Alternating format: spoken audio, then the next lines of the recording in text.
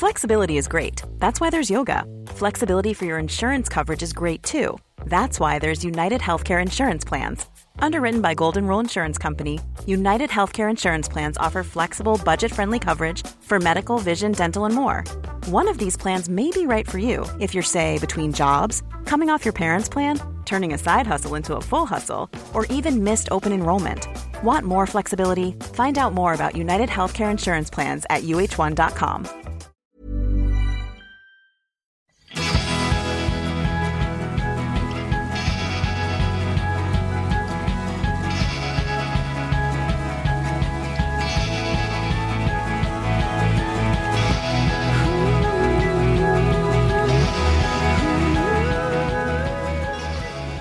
Alltså när jag googlar hur många olika dagar det finns på året då det firas olika typer av sockerbombade godsaker, då blir jag ju lite chockad. Jag tar några här. Såklart känner man ju till kanelbullens dag och semmeldagen och till exempel Napoleonbakelsens dag kanske någon är bekant med. Och det finns ju en och annan som man kanske känner till. Men känn på den här. Nutella-dagen 5 februari. Ja. Punschrullens dag, massarindagen, lakritsdagen, muffinsdagen, rulltårtans dag och så vidare och så vidare. Då är det ju så härligt att det finns en dag på året som jobbar lite grann som en motpol till alla de här andra dagarna, och det är den sockerfria dagen den 12 oktober. Och den dagen måste vi ju fira såklart. I detta avsnitt har vi med oss Eva Mörk som ska berätta mer om detta. Och Eva, hon är civilingenjören och företagsledaren som bytte bana mitt i livet och blev en hälsoingenjör. Och hon brinner för att alla ska förstå sin egen hälsa och driver utbildningsbolaget Elitista. Och hon är författare till boken Bli din egen hälsoingenjör, verktyg för metabol hälsa.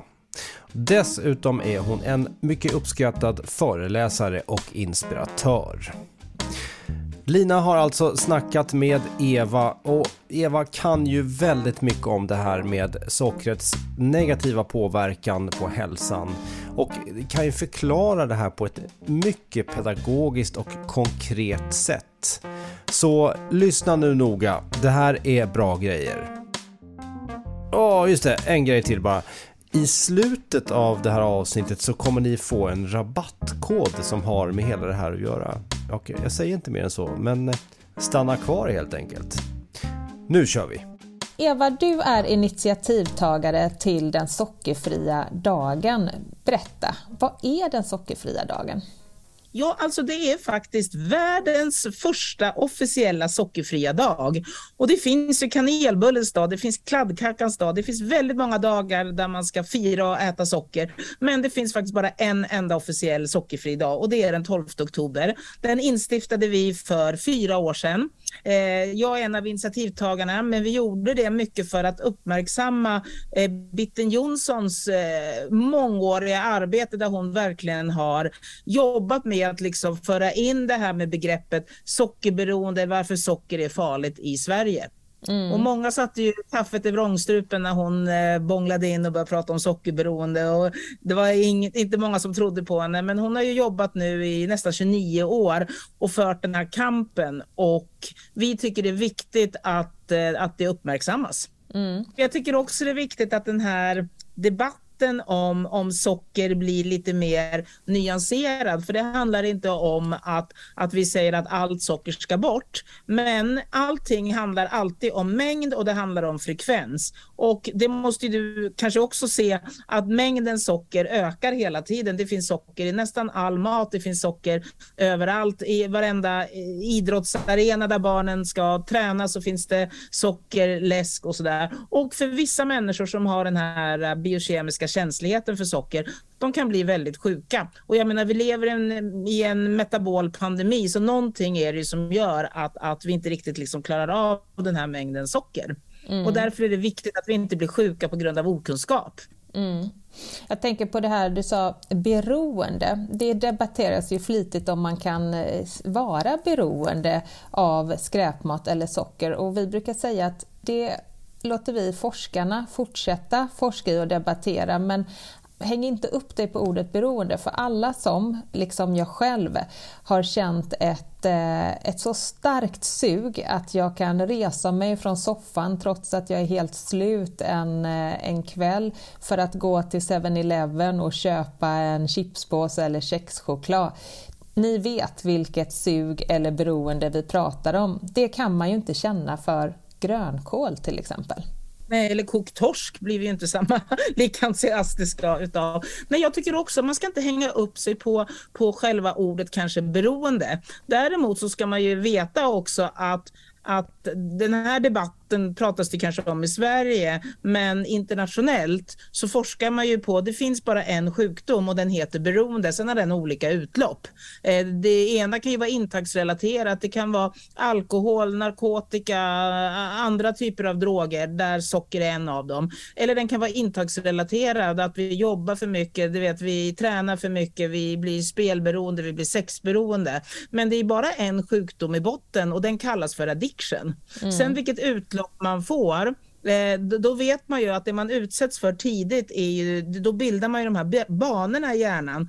Och socker utsätts ju barn för liksom redan vid 6 månaders ålder, vilket gör att socker kallas mer för the gateway drug, alltså in till kanske andra beroende, för det är ju samma områden i hjärnan som triggas. Jag tänkte på det apropå hur våra barn lever idag. Stora mängder socker, mycket skärm och tv-spel och så vidare. Utifrån det du säger så känns det ju extra viktigt att hjälpa den här unga generationen att motverka att gå in i en spiral av olika beroenden. Hur tänker du att man kan göra det? Vi lever ju i ett addiktivt samhälle, precis som du säger, med allt det här runt omkring oss. Och jag tror ju först och främst att det här är en kunskapsfråga. Och det är vi vuxna som måste ta ansvar för det här. Vi kan inte säga att det är våra barn som har blivit lata och karaktärslösa för att de då kanske drabbas av metabola rubbningar redan innan de har druckit en droppe alkohol. Nu pratar jag om fettlever. Och framförallt måste man förstå, varför är socker farligare än stärkelse? Vad är det som är så farligt med sockret? Och det är ju fruktosen i sockret. En sockermolekyl består ju av en del fruktos och en del glukos. Och glukos, det är ju alla celler i vår kropp gjorda för att förbränna, att använda som energi. Vår hjärna, liksom alla celler som behöver energi är gjorda för att bränna glukos. Men fruktosen, det som det finns hälften av i socker, det är inte våra celler gjorda för att använda som bränsle på samma sätt. Och då har vi bara ett organ egentligen som kan metabolisera det, och det är vår lever. Och levern väger ju 1,7 kilo hos en vuxen människa ish, och på en barn kanske den väger 300 gram. Så du har ett litet organ som ska ta hand om den här enorma mängden fruktos. Och då har man ju sett att stora mängder fruktos kan dels omvandlas då till fett i levern, men det kan också påskynda alltså processen med fettbildningen i levern. Och därför är socker farligare. Och när man då dricker stora mängder läsk som innehåller socker, då får man i sig, och våra barn kanske ännu mer, får i sig stora mängder fruktos. Om du äter en liten potatisbit, om du ger dina barn potatis, då kan ju de springa runt huset och så har de gjort av med det, för det är ju bara liksom långa kedjor av glukos. Men ger du dem 2 liter läsk, då är hälften fruktos som åker ner i deras lilla lever. Och du nämnde fettlever här, och det var ju någonting man tidigare bara såg hos alkoholister, men idag så ser man det mer och mer hos barn. Och det blir vanligare och vanligare, och det här är ju ett bevis för det du talar om, att vi intar alldeles för höga mängder socker i tidig ålder. Ja. Och hur ska en 10-åring kunna förstå det? Det här är ju ett föräldraansvar. Det är ett vuxenansvar. Det är ju vi som måste liksom hjälpa våra barn med det här. Vi kan inte som vuxna avsäga oss ansvaret och säga ja men de har ju bara blivit lata och titta hur det ser ut nu för tiden. Ja, vi måste förstå varför är socker farligare? Varför är det farligare att dricka en lite läsk än att äta potatis till exempel? Och man har ju gjort studier, professor Robert Lustig har gjort studier där de har visat att barn som har fettlever, när de slutar med sockret, alltså läsken, då reverseras fettlevern, men de kan fortfarande äta potatis och bra kolhydrater som finns i maten. Ja, de kan fortfarande äta snabba kolhydrater, men de kan inte när de slutar då med godiset. Fruktosen som verkar vara så fettbildande. Du nämner läsk här, upprepar ordet läsk, och det är ju också viktigt kanske att lyfta. Varför är just läsken farligare egentligen än bullen och godiset? För att vi dricker ner sockret och vi kan få i oss enorma mängder genom att dricka. Vi är inte gjorda för att dricka liksom den mängden socker som vi gör. Alltså det är inte ovanligt att man kan dricka en halv liter läsk eller 1 liter läsk, men de flesta barn som är små, de kanske har svårt att äta 30 bullar eller någonting sånt. Så man får i sig enorm mängd socker utan att egentligen få i sig någon näring, någonting. Utan det går bara att säga slurp så har man druckit upp det. Och även då om lösgodiset inte är nyttigare på något sätt, så får man i alla fall man får en mättnadskänsla till slut, vilket tar längre tid. Precis, det är ju svårt att äta liksom enorma mängder godis, utan det tar ju stopp till slut, medan att dricka ner allt det här sockret, det är lätt och det går fort. Hur tänker du att man kan arbeta på samhällsnivå med det här? Jag tänker de flesta barn i Sverige går ju ändå i förskolan och alla barn går ju i skolan. Hur skulle man kunna nå ut med den här livsviktiga informationen till barn där föräldrarna inte liksom söker den här kunskapen själva? Nej, men jag tror att vi måste på något sätt inte prata om det liksom i dömande ordalag, men vi får heller inte förhöja och glorifiera sockret hela tiden som vi gör, utan man ska betrakta det faktiskt som någonting som i stora mängder är farligt, precis som allt annat som är farligt som vi betraktar liksom alkohol och sånt. Att alla vet ju att i för stora mängder alkohol är inte bra, men att man kan komma undan med något glas eller 2 eller någonting sånt. Och det är precis samma sak med sockret. Beskatta sockret, sätt varningsskyltar på det, ha det inte precis vid kassan, fira inte allting med socker, se till att inte ge småbarn socker som får smak för det här söta så tidigt, och tro aldrig att det är ofarligt att säga bara vad tråkig du är, liksom, vilken sockerpolis. Titta på liksom hur barn lever nu. Det är kalas flera gånger i veckan. Jag som har haft söner då, som har spelat fotboll, jag har stått jättemycket på så här kupper. Varför är det bara, du vet, kexchoklad, det är läsk, det är godis som säljs i de här kioskerna? Det måste ju ändå vi ta ansvar för. Du Eva, mina barn idrottar jättemycket och jag hänger på fotbollsplaner varje helg eller i stallet och så vidare, och det här förundras jag över ständigt. Det är bara Coca-Cola och kexchoklad som säljs, och här känner jag att det är jätteviktigt att få med hela etablissemanget för att hjälpa våra barn. Det är ju klart att det är otroligt svårt om man hela tiden utsätts för de här frestelserna. Jättesvårt. Och sen sker ju också det man inte tänker på. Dels är ju sockret i sig, du vet, med fruktosen inte bra.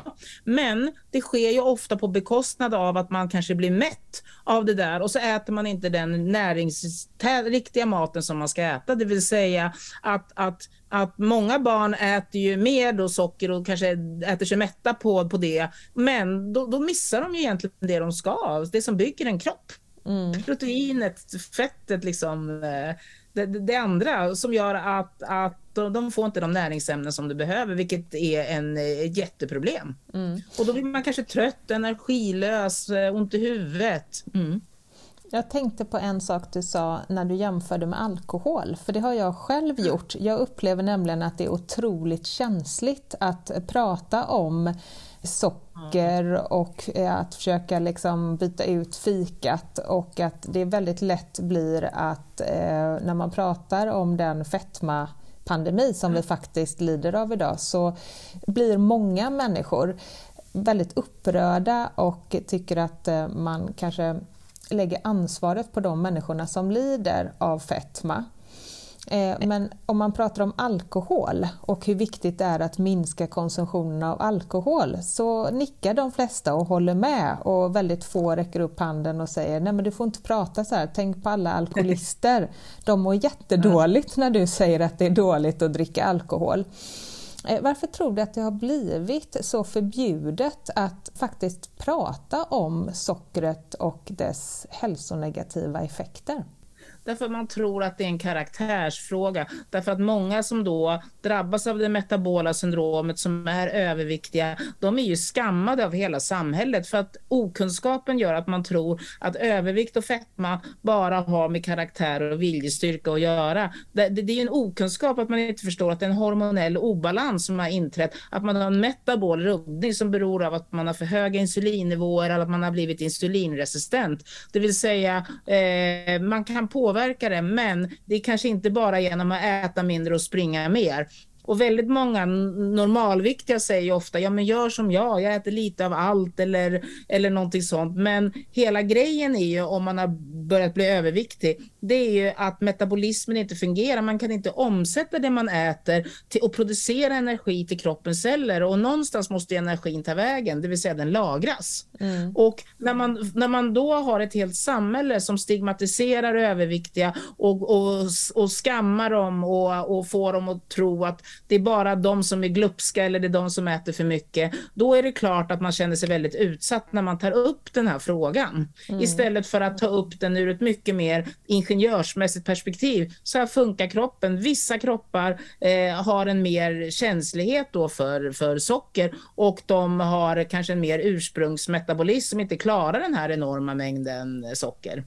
Men min erfarenhet är att ingen människa går opåverkad av dagens moderna livsstil, och att fetma och övervikt är bara en grej som kan hända när man får en metabolrubbning. Men många som är normalviktiga, de är ju inre förfettade, eller de har problem med magen, de har psykiska problem, de är trötta, de är deprimerade. Det är väldigt mycket som hänger ihop med vår livsstil. Men vi har fokuserat bara på det här med övervikt och skammat det. Om man sitter och lyssnar på det här och känner igen sig själv, att jag är ju en sån som äter socker varje dag och har ett otroligt starkt sockersug. Min metabolism måste ju vara rubbad. Vad skulle du säga till den personen? Vad är steg 1 för att rebota metabolismen? För det kan vi ju göra rätt enkelt ändå. Och det tycker jag är jättebra att du säger det. Jag tycker det är jätteviktigt att vi tar upp det nu. Att kroppen vill ju inte vara sjuk. Kroppen vill ju naturligtvis kunna omsätta det den äter till energi till kroppens celler. Så att bara man försöker hjälpa den med det lilla minsta, så blir den överlycklig liksom, och det går att reversera det här. Men jag tror att det första man behöver förstå, det är ju var någonstans man befinner sig själv på den metabola skalan. För om man gissar då att man föds frisk, det är få 10-åringar som får en hjärt- och kärlsjukdom. Men sen glider man långsamt ner för den metabola skalan, och sen dör man av en metabol sjukdom, eftersom 70% av dödsorsaken i Sverige är någon hjärt- och kärlsjukdom. Så att någonstans sker det att man faktiskt blir riktigt sjuk i någon metabol sjukdom. Och då behöver man veta var någonstans man befinner sig. Det finns många markörer som man kan titta på, lära sig analysera och tolka dem. För om du är långt nere, du har högt fasteblodsocker, inre förfettad, höga blodfetter, då behöver du äta och leva på ett helt annat sätt än om du bara precis har börjat din nedgång då mot en sämre metabolism. Så du behöver förstå var någonstans är det, hur mäter jag, analyserar, hur kan jag tolka det här, och vad är det som gör att min metabolism liksom inte riktigt fungerar, vad behöver jag göra? För vissa kan det ju vara att de sover för dåligt, de har för lite muskelmassa, de äter för dåligt. För andra kan det ju vara att de äter för mycket socker, så att man får samma problematik. Det kan vara ärftligt också. Så det gäller att man får bli lite som en hälsodetektiv, skulle man kunna säga, för att reda ut det där. Men det är det första man ska göra. Sen behöver man förstå vad innebär att ha en rubbad metabolism och vilka faktorer är det man faktiskt kan påverka. För man kan verkligen säkerställa att man slipper det här suget. De flesta som har det här jävelska suget, det vet ju själv som du säger, att det är en biokemisk reaktion. Man kan inte stoppa det. Då handlar det ofta om att man har ett känsligt blodsocker eller att man har ätit fel, har fel cirkadisk rytm, man äter liksom fel mängd mat på fel tillfällen och man behöver liksom se till att man får en jämn blodsockerkurva. Man måste liksom se till att kroppen och hjärnan får i sig det den behöver, för då man kan minska suget. Det handlar inte om att stå emot det handlar om att minimera det.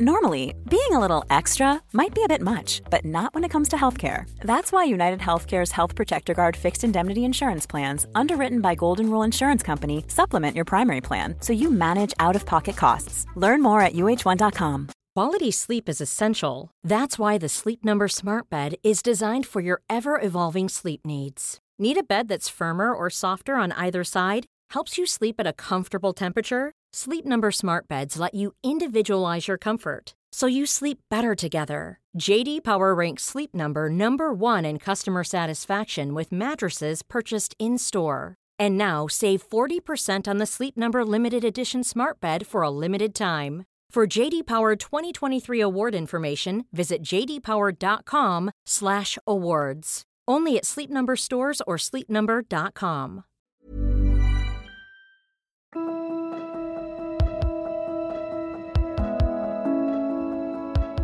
Om man då ska se över sitt intag dagligen, det är ju lätt att se de uppenbara sockerfällorna. Ja. Vi vet att läsk är en sockerfälla, lösgodis är en sockerfälla. Liksom. Ja, men sen finns det ju väldigt många andra fällor som kanske inte är lika självklara om man inte har kunskap. Jag tänker att vi har ju mycket tillsatt socker idag. Och hur ska man tänka när det kommer till maten för att inte få i sig onödiga mängder socker?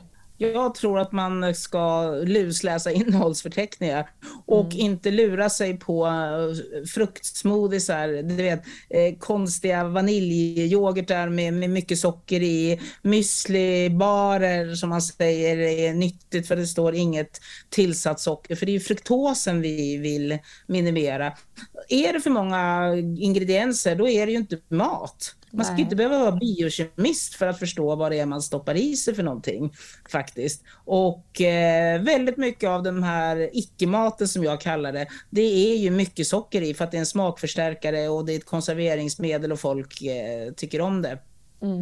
Det här är ju väldigt vanligt att man hittar en bar som känns jättehälsosam för att det står protein och no added sugar. Ja, precis. Jag menar, vad är det då som gör att den proteinbaren till exempel, att man ändå kanske ska tänka det är bättre att gå hem och göra en omelett eller...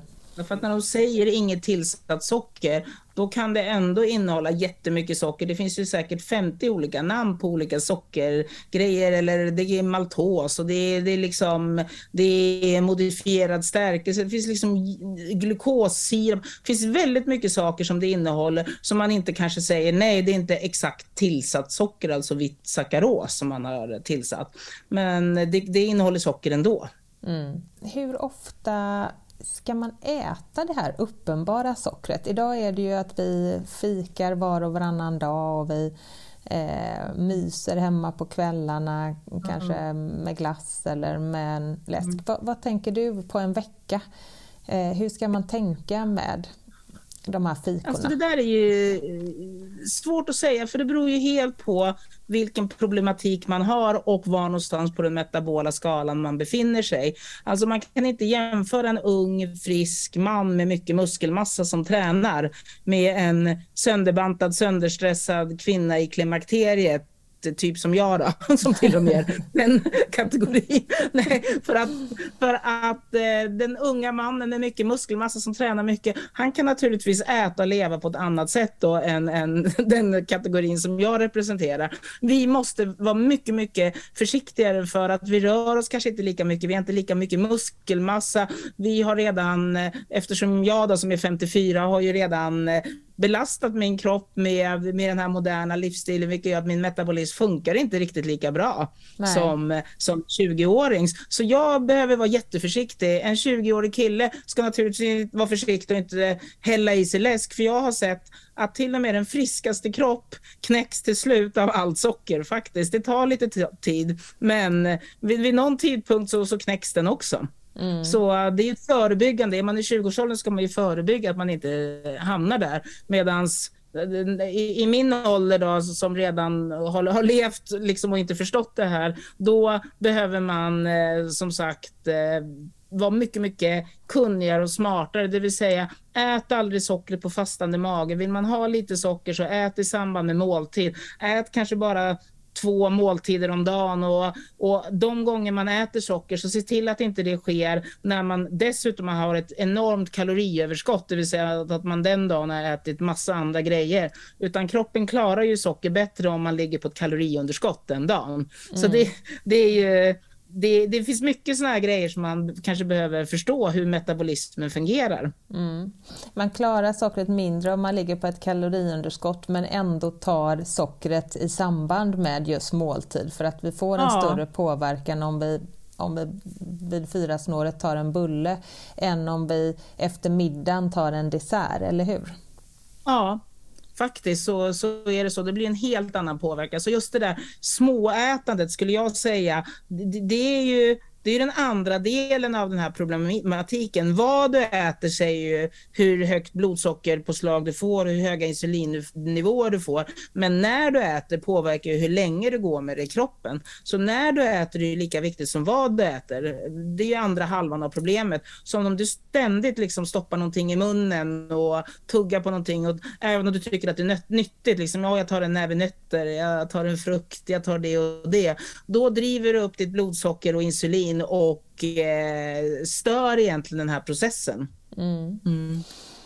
Du Eva, du är ju en spännande hälsoinspiratör. Hur lever du själv? Hur äter du själv, är jag nyfiken på. Men jag har ju varit med länge i den här världen utan att kanske liksom ha jobbat med det. Så att när jag redan 2001 så fick jag hjälp av personer som hade en helt annan syn på det här med kost och hälsa än gängse normen. Och innan det så levde jag ju kanske som alla andra, men mådde dåligt av det utan att förstå det. Jag drack mycket Cola Light, jag åt fettsnålt, jag höll på och försökte viktväkta och sådär. Men från 2001, då har jag faktiskt inte hållit i en läskburk överhuvudtaget. Jag kommer ihåg att Bitten Jonsson sa åt mig att det där med Cola Light var inte bra. Jag drack väldigt mycket Cola Light. Och då gick jag hem och grät, för jag kände liksom att mitt liv nästan var slut om inte jag fick dricka Cola Light. Nu 22 år senare så kan jag säga att livet är inte slut för att man slutar med läsken och det där. Jag fick ett så mycket bättre liv. Sen har jag ju varit inne i LCHF-perioden, keto-perioden och sådär. Men nu är jag ändå lite mer, vad ska man säga, liberal. Det finns vissa saker jag inte äter. Jag undviker verkligen, jag äter ingen gluten överhuvudtaget. Jag har ingen vetemjöl. Det har jag ätit på nästan 20 år faktiskt. Och undviker mjölkprodukter också. Undviker vitt socker i alla former. Det äter jag ju nästan aldrig. Om jag gör någon efterrätt ibland så kanske jag sötar med lite stevia eller lite frukt eller någonting sånt. Men jag är inte lika hård längre med att jag nollar kolhydraterna. Jag kan äta liksom lite quinoa ibland. Jag kan äta lite sötpotatis. Jag kan äta lite bönpasta och sådär. Det låter ändå som att du äter väldigt hälsosamt. För någon som äter som gemene man gör idag, så är ju steget att komma dit du är väldigt långt. Men då ska man ju också påminna sig om att du har hållit på med det här i 20 år, eller hur? Ja, det som är, och jag tror att du också har gjort det. Jag har ju faktiskt upplevt skillnaden. Så att från att liksom vara trött, sjuk, överviktig, ständigt sötsugen, ont i huvudet, varenda bacill fastnade på mig, så gick jag ju från det till att bli piggare, friskare, gladare, och då gäller det bara att hålla ut då för att få de här positiva effekterna. Och nu kan jag ju liksom bli sugen ibland, men alltså grejen är den att jag vill ju inte tillbaka som jag mådde då. Nej. För jag har verkligen upplevt skillnaden, och jag dricker ju ingen kaffe, jag har inte druckit någonting med koffein eller sedan 2001 överhuvudtaget, och jag sover ju mycket bättre när jag inte dricker massa kaffe. Så när man får den enorma förbättringen som jag fick, då är det ju lättare. Men det går inte över en natt, utan det tog nog 3-4 månader innan jag upplevde den där. Och nu i efterhand så förstår jag att det var ju för att min metabolism kom igång. Att jag helt plötsligt energiförsörjde jag ju mina celler, och jag vaknade faktiskt en dag och ville röra på mig. Det har jag aldrig känt förut. Så liksom, helt plötsligt kände jag mig pigg, och jag bara, gud, jag vill gå en promenad. Så liksom, ett tecken på att det inte funkar, det är att man är trött. För cellerna svälter ju faktiskt på kroppen svälter på cellnivå. Den får inte någon energi. Det är ju det som är liksom hela problematiken. Så säger jag till de personerna att men det är bara ut och springa och röra på sig. Det går faktiskt inte, utan de personerna måste ju börja med att verkligen få igång metabolismen och så att energiförsörjningen fungerar, och sen kan man börja träna. Ja, men precis, där är det ju väldigt viktigt att det är kosten som är den stora faktorn i det här sammanhanget, och man kan aldrig springa bort de här problemen. Nej, tyvärr. Men jag är verkligen inte någon som tror att livet handlar om att leva helt perfekt, för då lägger man ju ner samma energi på att det finns inget perfekt ätande, för livet är som en sinuskurva, den går upp, den går ner, ibland har man på semester, ibland jobbar man hårt, ibland har man massa fester på rad. Det handlar liksom om att uppnå en slags metabol flexibilitet, det vill säga att ibland äter man mycket, men då måste man äta lite mindre ibland. Man behöver liksom lära kroppen att både kunna bränna fett och kunna bränna glukos. Och att inte tro att man ska följa en viss diet resten av sitt liv. Ibland säger någon till mig så här, äter du mjölkprodukter? Ja, men just idag kände jag för att ta en bit ost. Det är liksom inte så att någon säger åt mig att jag får inte äta ost, men jag kanske inte äter ost varje dag. Jag kanske äter det en gång i månaden eller någonting sånt. Det låter ungefär som jag när du beskriver. Ja. Men jag undrar... Man får inte bli en hälsotaliban heller. Nej, absolut inte. Jag undrar, jag själv är ju en gammal småätare som har ätit allt som man inte ska göra ungefär på en dag. Och för mig har det ju hjälpt otroligt mycket när jag införde ett ätfönster. Jag undrar, har du det eller hur... Liksom... Ja, och framför allt så kan jag säga att jag äter aldrig sent om jag inte bara måste. Du vet, på semester eller när jag blir bortbjuden. För är det någonting jag har upptäckt, för att jag är ju lite nördig då, du vet, med mätandet, så är det att våra kroppar, de är ju gjorda för att ha en hög metabolism på dagen. Du vet, man äter på dagen, men sen framåt kvällen, då ska man inte vräka i sig mat, för att då måste ju kroppens metabolism gå på högvarv när man egentligen ska vila när man ska sova. Så alltså, jag är helt med dig. Och det där var nästan som en aha-upplevelse för mig. Jag har nog inte fattat det, men har du också en sån här åraring? Jag har också en åraring, och det blir väldigt tydligt att när man äter senare, jag äter mitt sista mål vid 6, desto senare jag äter från 6, desto sämre och sämre blir sömnen. Jag har högre beats per minute, alltså mitt hjärta slår fortare under natten, och det blir så otroligt tydligt. Men visst är det så, och det var också en aha-upplevelse med. Jag trodde inte att det spelade så stor roll. Och om man återkopplar då till alkohol, så såg man ju också att bara att dricka liksom alkohol sent på kvällen, det fick ju min hjärtrytm att höjas liksom 15 slag. Jag fick en chock när jag såg det. Så jag tänkte, oj, så att äta sent och dricka sent, det är ju som vanligt, det är inte farligt att göra det någon gång, men är det någonting jag undviker, då är det att äta sent. Jag vill äta precis som du för 6, och jag märkte nu när jag hade semester 2 veckor och jag var nere i Frankrike, och där öppnade ju restaurangerna vid 8. Jag hade så dåliga värden, jag trodde nästan jag var död när jag tittade på morgonen. Alltså det är inte bra att äta så sent, inte för min kropp. Nej, verkligen inte. Och sen har jag också märkt att när man äter så där sent, då är jag inte hungrig när jag vaknar på morgonen såklart. Och då tänker man, men vad bra, då kör jag ett ätfönster, jag äter bara till lunch. Men då har jag liksom förskjutit hela min metabolism som gör att jag blev sugen på kvällarna. Så att jag åt mer på kvällen eftersom jag inte hade ätit någonting på dagen. Har man problem med sug, då skulle jag säga... och det här gäller de som har problem med sug. Har man inte det så kan man äta hur man vill och ha vilket ätfönster som helst. Men har ni ett problem med det, då har jag sett otrolig skillnad på att faktiskt tvinga sin kropp att börja äta något riktigt på morgonen direkt när du vaknar. Och så äter du mycket till frukost, äter mycket till lunch och så äter du lite mindre till middag istället. Så du vaknar hungrig dagen efter. Då minskar suget. Ja, det här gamla klassiska ordspråket, ät frukost som en kung, lunch som en prins och middag som en tiggare. Det brukar jag tänka på. De visste mer än vad vi kanske förstod faktiskt. För att det stämmer verkligen när man ser det där. Och det här gäller ju inte bara... Eftersom vi inte tillhör samma kategori av personer. Men då ser man ju att även du som är ung och frisk och så att säga, blir påverkad av att äta för sent. Och skulle du göra det jämt så hade det såklart påverkat din metabolism till slut. Ja, och det handlar framförallt, som du sa tidigare, det handlar snarare om regeln och inte undantagen. Det är ju klart att jag, precis som du, äter sent när jag är på middag eller träffar vänner och så vidare.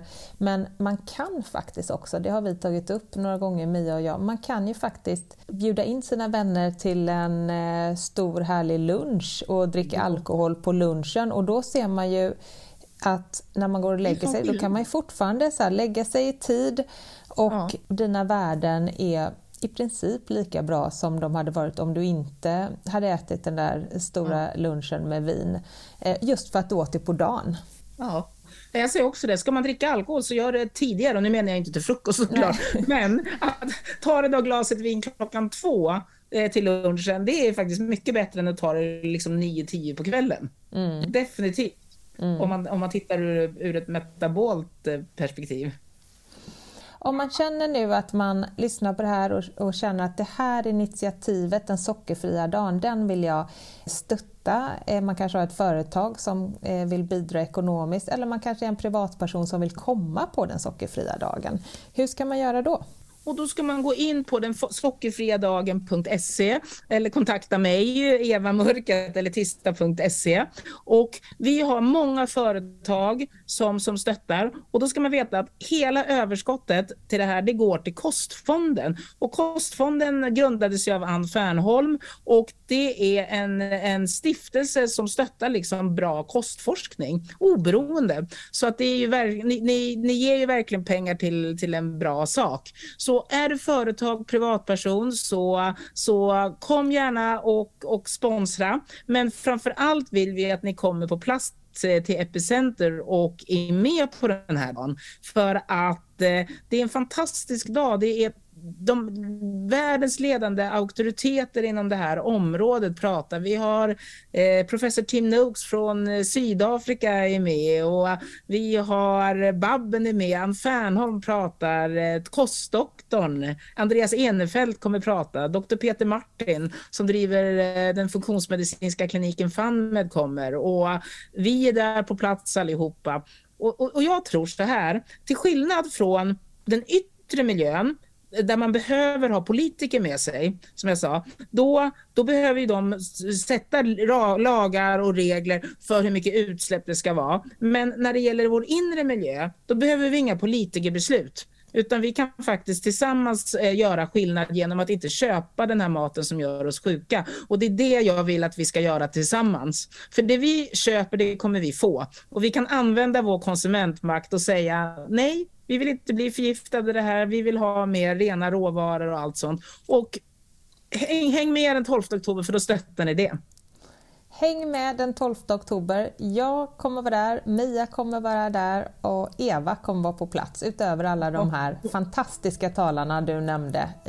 Ja, vi vill träffa er allihopa för vi tycker det är fantastiskt att så många som möjligt kommer och visar att det här är viktigt. Eva, tack så jättemycket. tack själv. Vi ses den 12 oktober på Epicenter. Det gör vi. Det ska bli så kul. Verkligen. Ha det gott tills dess. Ja, detsamma. Tack. Och vi avslutar med den utlovade rabattkoden. Så här är det att om ni vill gå på den sockerfria dagen, som alltså är på Epicenter i Stockholm 12 oktober, så kan ni anmäla er på sockerfriadagen.se. Använder ni då rabattkoden FOOD25, alltså med versaler då FOOD och sen en 2 och en 5, så får ni 25% rabatt på inträdet. Himla bra ju. Hur som helst, du har alltså lyssnat på Food Pharmacy-podden med Lina Närtby och Mia Klase. Mia var inte med den här gången, men det var däremot Eva Mörk. Jag heter Sebastian Ring och står för musik och redigering. Ha nu en... Nej just det, jag glömde ju säga det här som jag alltid säger i slutet. Vill du ha mer av oss på Food Pharmacy så finns vi på foodpharmacy.se och på Instagram under namnet food_pharmacy. Då var vi klara. Hej då!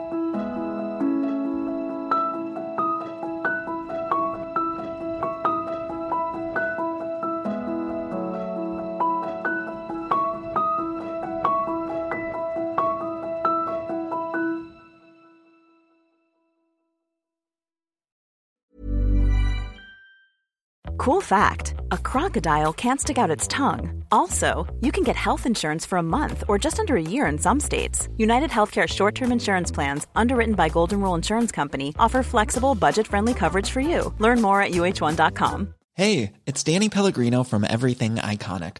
Ready to upgrade your style game without blowing your budget? Check out Quince. They've got all the good stuff, shirts and polos, activewear, and fine leather goods, all at 50 to 80% less than other high-end brands. And the best part? They're all about safe, ethical, and responsible manufacturing. Get that luxury vibe without the luxury price tag. Hit up quince.com/upgrade for free shipping and 365-day returns on your next order. That's quince.com/upgrade. Imagine the softest sheets you've ever felt. Now imagine them getting even softer over time. That's what you'll feel with Boll & Branch's organic cotton sheets. In a recent customer survey, 96% replied that Boll & Branch sheets get softer with every wash. Start getting your best night's sleep in these sheets that get softer and softer for years to come. Try their sheets with a 30-night guarantee. Plus, get 15% off your first order at bollandbranch.com. Code BUTTERY. Exclusions apply. See site for details.